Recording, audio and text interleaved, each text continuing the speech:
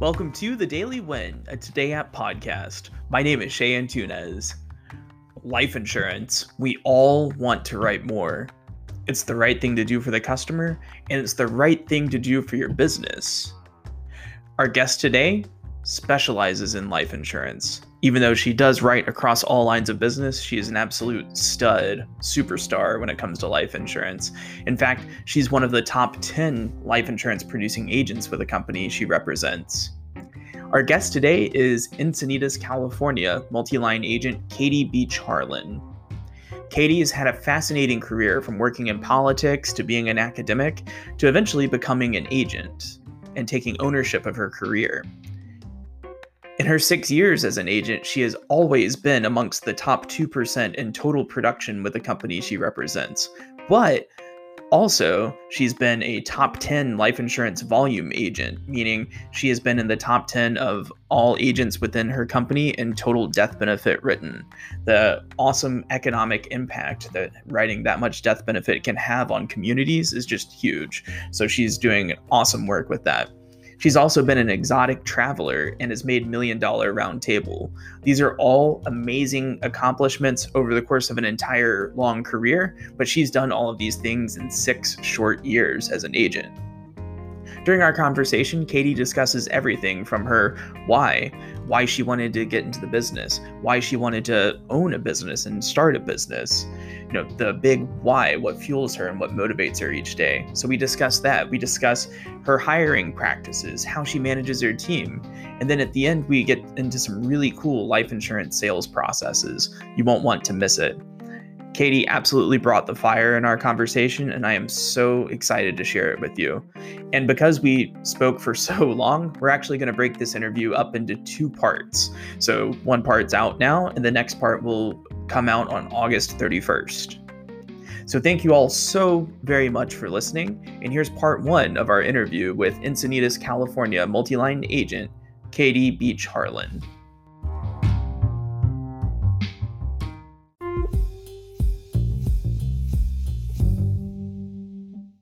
And welcome back to the Daily Win, a Today App podcast. My name's Shay Antunes, and our guest today is one of the most impressive young agents within her company. Our guest today is Katie Beach Harlan. She is an agent in Encinitas, California, and has been an agent for about 6 years and has qualified for literally everything that she can qualify for with her company, and is one of the top life insurance agents within the company she represents. We're excited to have her here today. Katie, how are you? I'm doing good. Thanks, Shay, for having me on today. Well, thank you so much for joining us. So you've been an agent for about 6 years, which hmm is awesome. How did you get your start in the insurance business? What made you want to be an insurance agent? So the funny story to that is I never thought I wanted to be. I grew up in a State Farm family. My father, right out of college in the 70s, worked for State Farm Claims catastrophe team, and then he went into underwriting management, where he met my mom, who worked as an underwriting assistant, not his assistant, but an underwriting assistant. He's worked for our company for ever. And then he saw the light and went into agency back in 1983. Well, I basically was born into it. But because I was born into it, hearing my parents talk about apps at the dinner table and travel at the dinner table and all these like catchphrase words that are very in tune with our company, I wanted nothing to do with it. I actually have a passion for politics, or I did at the time.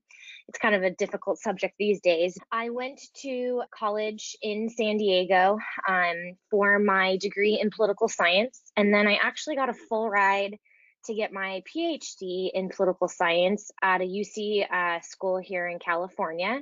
And so I was in academia for about 2 years. I hated it.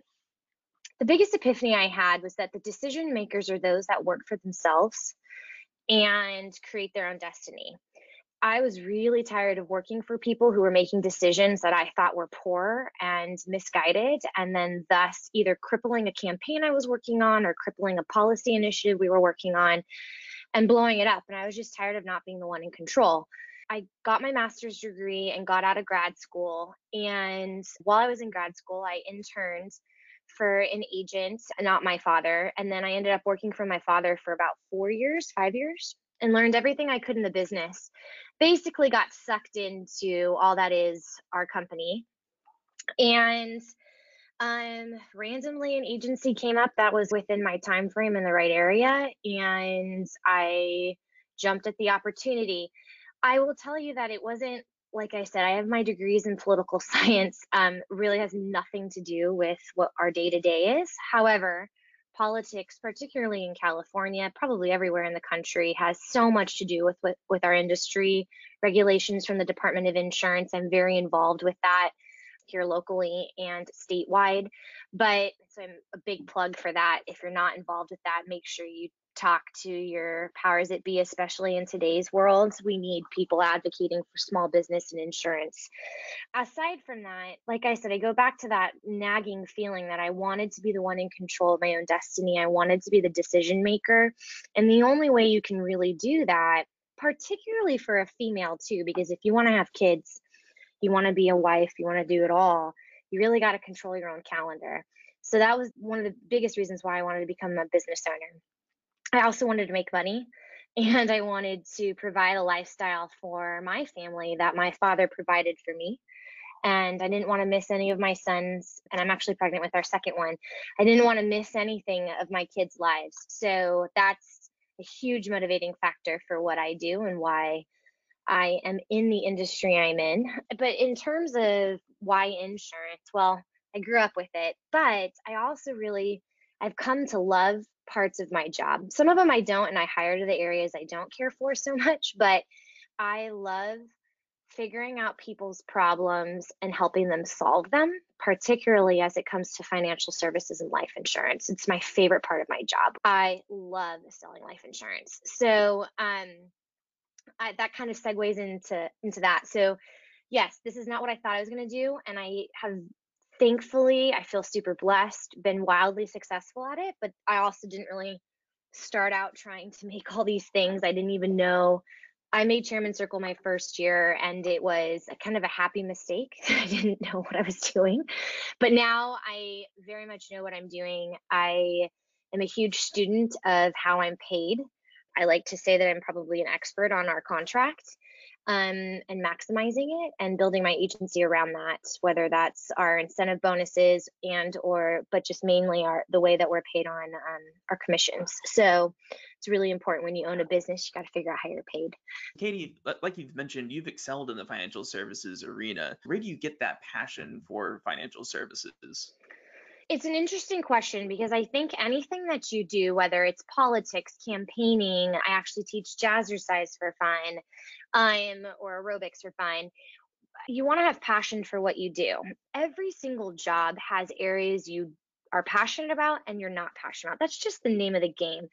So, am I passionate about our billing services at our company, particularly our monthly billing services? Absolutely not. Hate dealing with it. It's a pain. But I have people on my team that like figuring out the puzzles of our billing problems, and I just don't want to deal with it. And so, particularly to newer agents or agents aspirants that are listening to this, what I want to encourage you to do is during your first year of agency, or while you're preparing to become an agent, really start taking note of the things you love to do, the things you're interested in, the things that push you, and the things you also don't like to do. Because during your first year of opening a business, you have to be good at everything you do. You just have to be. You have to lead by example. But after that, you can start to hire for the things and create an environment where you get to primarily do the things you love. I have a friend who's an agent who absolutely loves pouring into her team. She has these amazing team meetings and they read books together and they're really introspective, and she's just so good at leading team. I am terrible at that and I don't like doing it. I hate having team meetings. My team meetings are 20 minutes long. We don't listen to podcasts, which we should probably, or I should just have them listen to this one. And we don't watch TED Talks together. We're just not very introspective. So that's just how I operate. And so where my passion for financial services came is it's the area in my business that stretches me intellectually. One life case is so different from another. Yesterday, I had a rather large one where I was cleaning up a prior agent's what I think is to be poorly constructed policy. But then 2 days prior to that, I had a couple that just had a baby and totally new to life insurance. So completely different conversations, completely different outcomes. When I was talking to my sales leader about these cases and how vastly different they were, the one thing I kept coming back to is that when you find a passion for what you do, you start to hone in your craft, right? And so, because I love selling and talking and figuring out life insurance as it pertains to people's savings and all the things that can kind of become part of the life insurance conversation, I've really become a student of it where I am very intentional about the words I use, the way that I sell, and the way that I explain coverages to people, and particularly the order in which I do it all.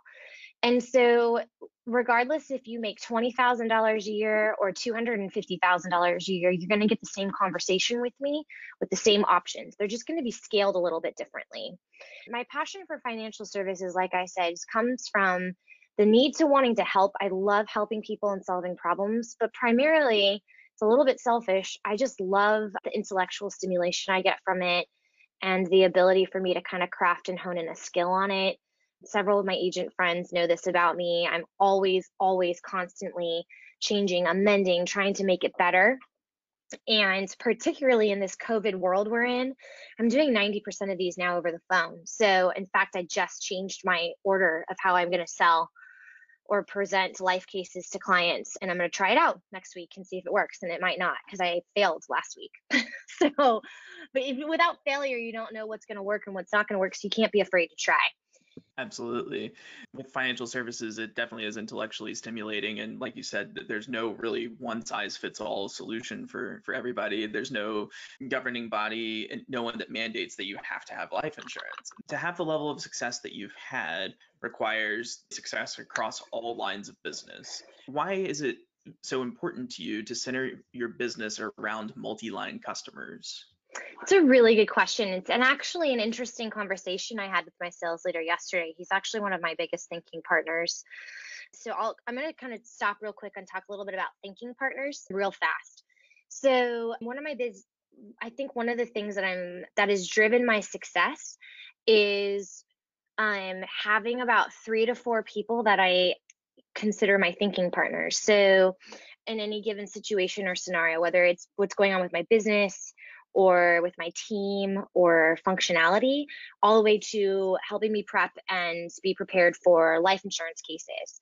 In my world, my sales leader is actually, I believe, to be one of the best. Probably one of the smartest people I know. And so he's one of my thinking partners, as is a couple of very close agents. Anytime I have a financial services case or a big life insurance case, I run through it with my thinking partners. In fact, I ran through it with one of my best girlfriends down here in San Diego, my big case yesterday. And she was like, you may not want to harp on this one piece a little bit too much. You might want to harp on this and then just use it as an added bonus. And I was like, oh, good point. Same thing. She had a big life case yesterday and we literally role played it over the phone together. So, and then we debriefed. So there's the other piece real quick, you guys. Make sure you debrief your cases, whether it's an IFR or a simple conversation, big case, all the way to a life insurance case. Debrief it with someone on the back end so you can learn from the things that went well and the things that maybe need to be tweaked a little bit moving forward. So back to your question about multi-lining and why it's so important. So I was having this conversation about life insurance sales and why some agents and team members really, really struggle with it. And I actually have had the opportunity to be thinking partners for other agents that I'm mentoring and also go on some joint appointments, which sounds kind of weird because there's nothing in it for me, but it was really introspective for me. And so if I had to kind of drill down to what I do and my success and the difference that I'm seeing in some of these agents is my ability to multi-line customers or have very thoughtful financial conversations regarding liability. That's kind of my key into things to find out what their financial picture is. It's ostensibly the same concept as the simple conversation. It's just much more organic. And so if you're not multi-lining your customers or you're not having this conversation about why you should have an umbrella policy, how big should that umbrella policy be, what are your attachable assets in a lawsuit, all these things, then when you go into a life case, you have no idea what their financial picture is. And you cannot sell and be successful in the life insurance case unless you know the full picture. And if I had to drill down the difference between the agents that I'm mentoring and where I've come, it's when I go into a life case, I know how much they're making. I know what their savings looks like, and I know what their their financial mindset is before I go in and propose a plan for them. And unfortunately, I've gone on to many life cases with some agents or team members where they don't even know how much the people are making. I mean, like, how do you prescribe something? It's like being a doctor and prescribing a medicine to someone that you have no idea what their symptoms are. So multi-lining is so important. One, it's the right thing to do for the customer, but also you're writing the right amount of coverages, you're insulating yourself, but you're creating a much straightforward path and a much easier path than that leads into financial services. It sounds like it makes the whole conversation just more holistic, like Oh, looking at yeah. the total needs and not transactional. Yeah, you walk up to some random person, you're like, hey, you want, it's like the movie Groundhog's Day where the guy's like, have you heard of Universal Life? It's really awkward. It's salesy. It's slimy. Mhm. It's all those things that people don't like and are put off. But when you talk to someone and they come in because they know we do auto insurance, they know we do fire insurance or homeowners insurance, you bring them in and you say, well, let's review. Let's take a look at your liability. Has anybody told you what's at stake? And Mhm. if you're to get into a bad car accident or somebody slips and falls at your house or you get sued for slander or libel, because those are real things today right now with social media, Mhm. especially right now, how contentious it is. These are the conversations that my team and I have. And I tell my team all the time, if you write an umbrella policy, you better be able to back up why they necessitated a 1 million versus a 2 million versus a 3. My agency averages about $3 million on umbrella policies. Now, I am in an affluent area, but Mhm. there's a reason why we offer 1 to 30 million, because Mhm. there's so much in between. What multi-lining does for the customers, it pulls their guards down and their defense mechanisms down. So it's a very easy and obvious pathway into financial services. If I did an entire simple conversation or multi-line conversation with a customer, basically what I tell them, especially now, because a lot of these are over the phone and they need to be very simplified and they need to be Mhm. quick because attention spans aren't long. My phone conversations are usually only about 15 minutes because you're going to lose them. Mhm. I tell my customers or my potential customers, today we're going to talk about the 3 most financially catastrophic situations that could happen to your family as it pertains to your insurance. So number 1, you get sued, liability coverage. Number 2, your house burns down, you lose your equity position in your house. And number 3, somebody passes away in your family, you lose an income or you lose a family member. So those are the 3 areas that have devastating financial consequences on your family that are hard to come back from, but can be easily solved with insurance. So, because let's be honest, especially to all the team members and agents out there, I was so tired after about 3 weeks of having conversations about freaking COVID that I'm like, I've got to direct and narrow this conversation and let them know what I'm going to set the agenda from the very beginning, because I am not going to have a conversation about COVID for 30 minutes. Like, I can't. It's going to drive me crazy. And it gets to the point, right? Those are the 3 things Mhm. you really care about. You want to make sure that their house is properly insured, that they've got enough liability coverage, and that their loved ones are covered. Mhm. So, and it gets to the point really fast. It'd be much more difficult to be a life only agent if I didn't have those other things to talk about too, to draw the Mhm. defense mechanisms down. I wanted to talk a little bit about your team and just kind of how you set expectations for your team. How do you set expectations for activity and production for your team? Yeah, that's a really good question. So it's so funny. Another conversation I've had with a couple of my thinking partners is this concept, especially right now during COVID. We're in my office, but technically in California, we're still in massive lockdown. And so a lot of us have had to move into this idea or concept of remote working. And so team accountability has never been more important. And while I joked around in the beginning that I strongly dislike having team meetings, it doesn't mean I don't have them. Mine are just hyper focused. And so my team knows that at the beginning of the year, our focus is grow auto, grow fire, write life.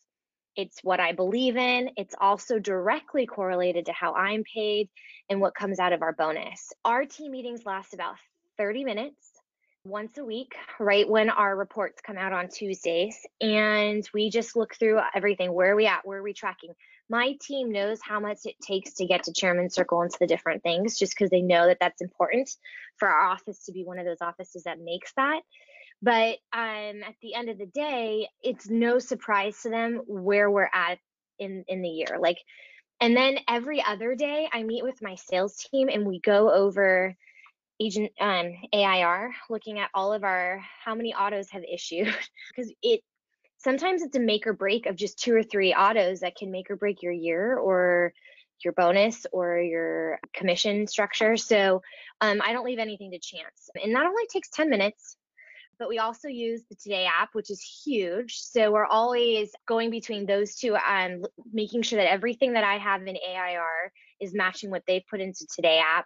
And now with it being integrated with ECRM, it's so much easier. But again, these things don't take very long, especially when you've got good apps like the Today app to help you with that. And gosh, I love using it for running my payroll and my bonuses. It just simplified my life. But that's how I keep my team accountable. It's just almost like a daily thing.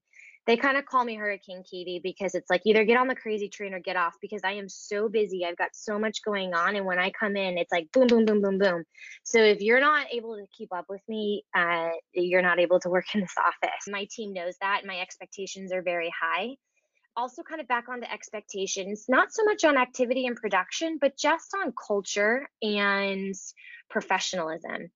So especially for new agents out there and or those wanting to open an agency, I think the thing that that is missed at our company is this importance of culture. You've really, really got to think about what kind of office environment do you want to have, right? So in non-COVID times, I'm wearing heels every day. I'm dressed very professional. My team is. The way they communicate over email is professional. The way we communicate over phone is highly professional. And I work on these things with them because I want to compete with the big financial advisors, with the other people trying to grab at people's money. I want my customers to think, yeah, I feel comfortable giving this office $50,000 a year in life insurance. I made that number up. It's not that high usually, but you know what I'm saying, right? So I want my customers to believe aesthetically that it makes sense that we're offering them a $5 million umbrella. Like this just all goes together. However, during COVID right now, we don't have anybody coming in. So we're wearing baseball hats and Lululemon all the time. So that is a huge expectation for my team. It's professionalism and maintaining a professional culture in my office, but also having fun. Lululemon never hurt anybody. And so, No. so you're looking for professionalism. What other characteristics are you looking for in a potential team member when you're looking to hire?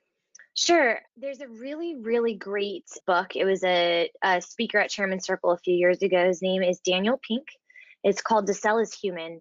And in that book, he references a study that was done on MetLife insurance agents. And what this study did was they were really, really interested. The burnout rate for life only agents with any company is extremely high. And so what this study did is they looked at what was the defining factor in those that succeeded at selling life insurance and those that didn't. And what it got drilled down to was really interesting. It was optimism. So when you go into a sale and you lose it, right? You blow it. Do you look at that sale as, oh my gosh, I'm going to lose every sale after this and it's totally universal and I suck at my job? Or do you look at that one sale for what it was and say, okay, what are the mitigating factors? What did I do? What did the customer do? What's going on? Right? If you can look at one sale on its own rather than universal, then you're optimistic, right? You maintain this optimism. So you look and you don't take things personal. Optimism is my number one thing that I look for because I don't think it's something that can be learned. I think it's something inherent in you.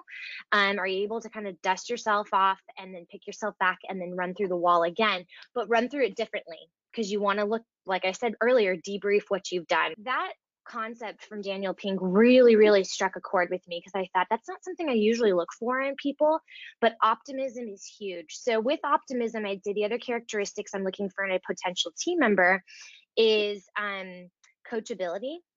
Are they able to be coached? If they're optimistic, most of the time they can be coached, but will they listen to what I say?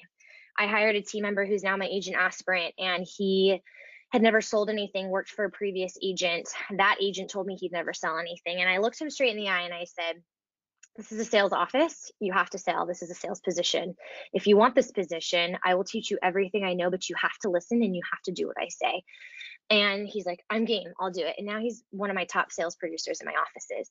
So again, coachability. If he wasn't willing to be coached, there's no, and this is probably one of the determining factors in failed agents versus successful agents too, is the ability to be coached.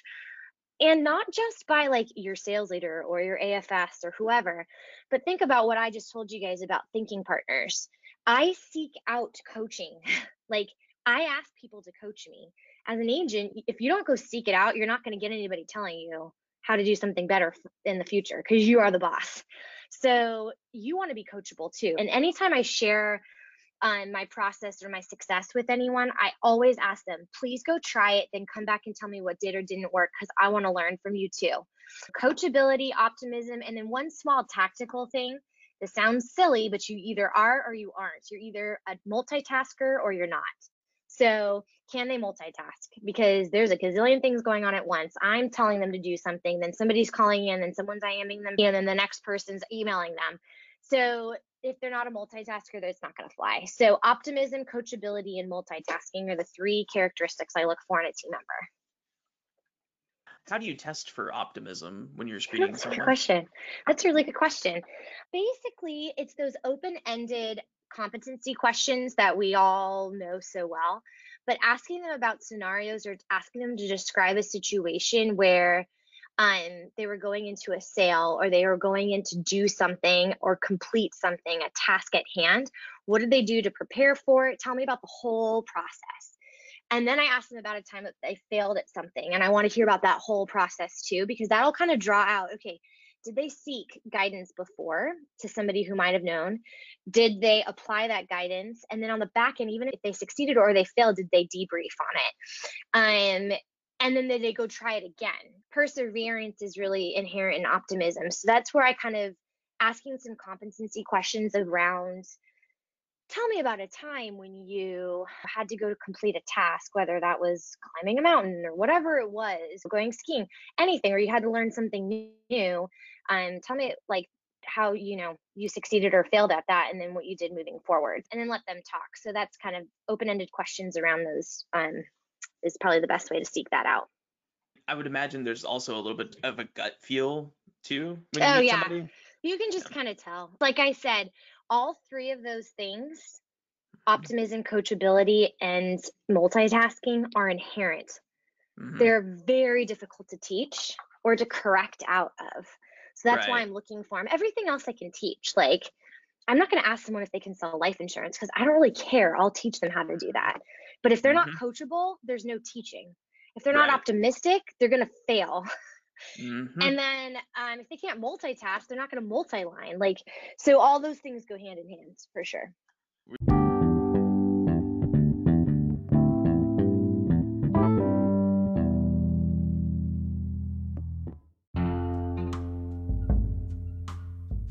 I absolutely love Katie's intensity, her passion, and her focus. You can tell that she loves her career and that it's way more than just something she does from 9 to 5 every day. She is a true business owner. And there's so much more left to discuss in part 2 of our conversation, and I cannot wait to share it with you on August 31st. If you have a question that you would like us to answer in one of the Founders Corner segments, please send in your questions to thedailywin@todayapp.com. Again, it's thedailywin@todayapp.com. And if you really like our show, please rate and subscribe to our show. We do love 5-star reviews, so if you can leave a 5-star review, we would absolutely appreciate that. And if you subscribe to our show, every episode will automatically drop in your podcast feed on the date that it's released. And so our podcasts were available everywhere. We're on Apple, Spotify, Google, Breaker, Overcast, Pocket Cast, Radio Public, and Anchor. And if you subscribe today, you'll have part 2 of our interview with multi-time Chairman Circle agent, MDRT, President's Club, and Exotic Traveler, Katie Beach Harlan, drop in your feed on August 31st. So thank you again to Katie for joining us today, and thank you so much for listening. Have a winning day.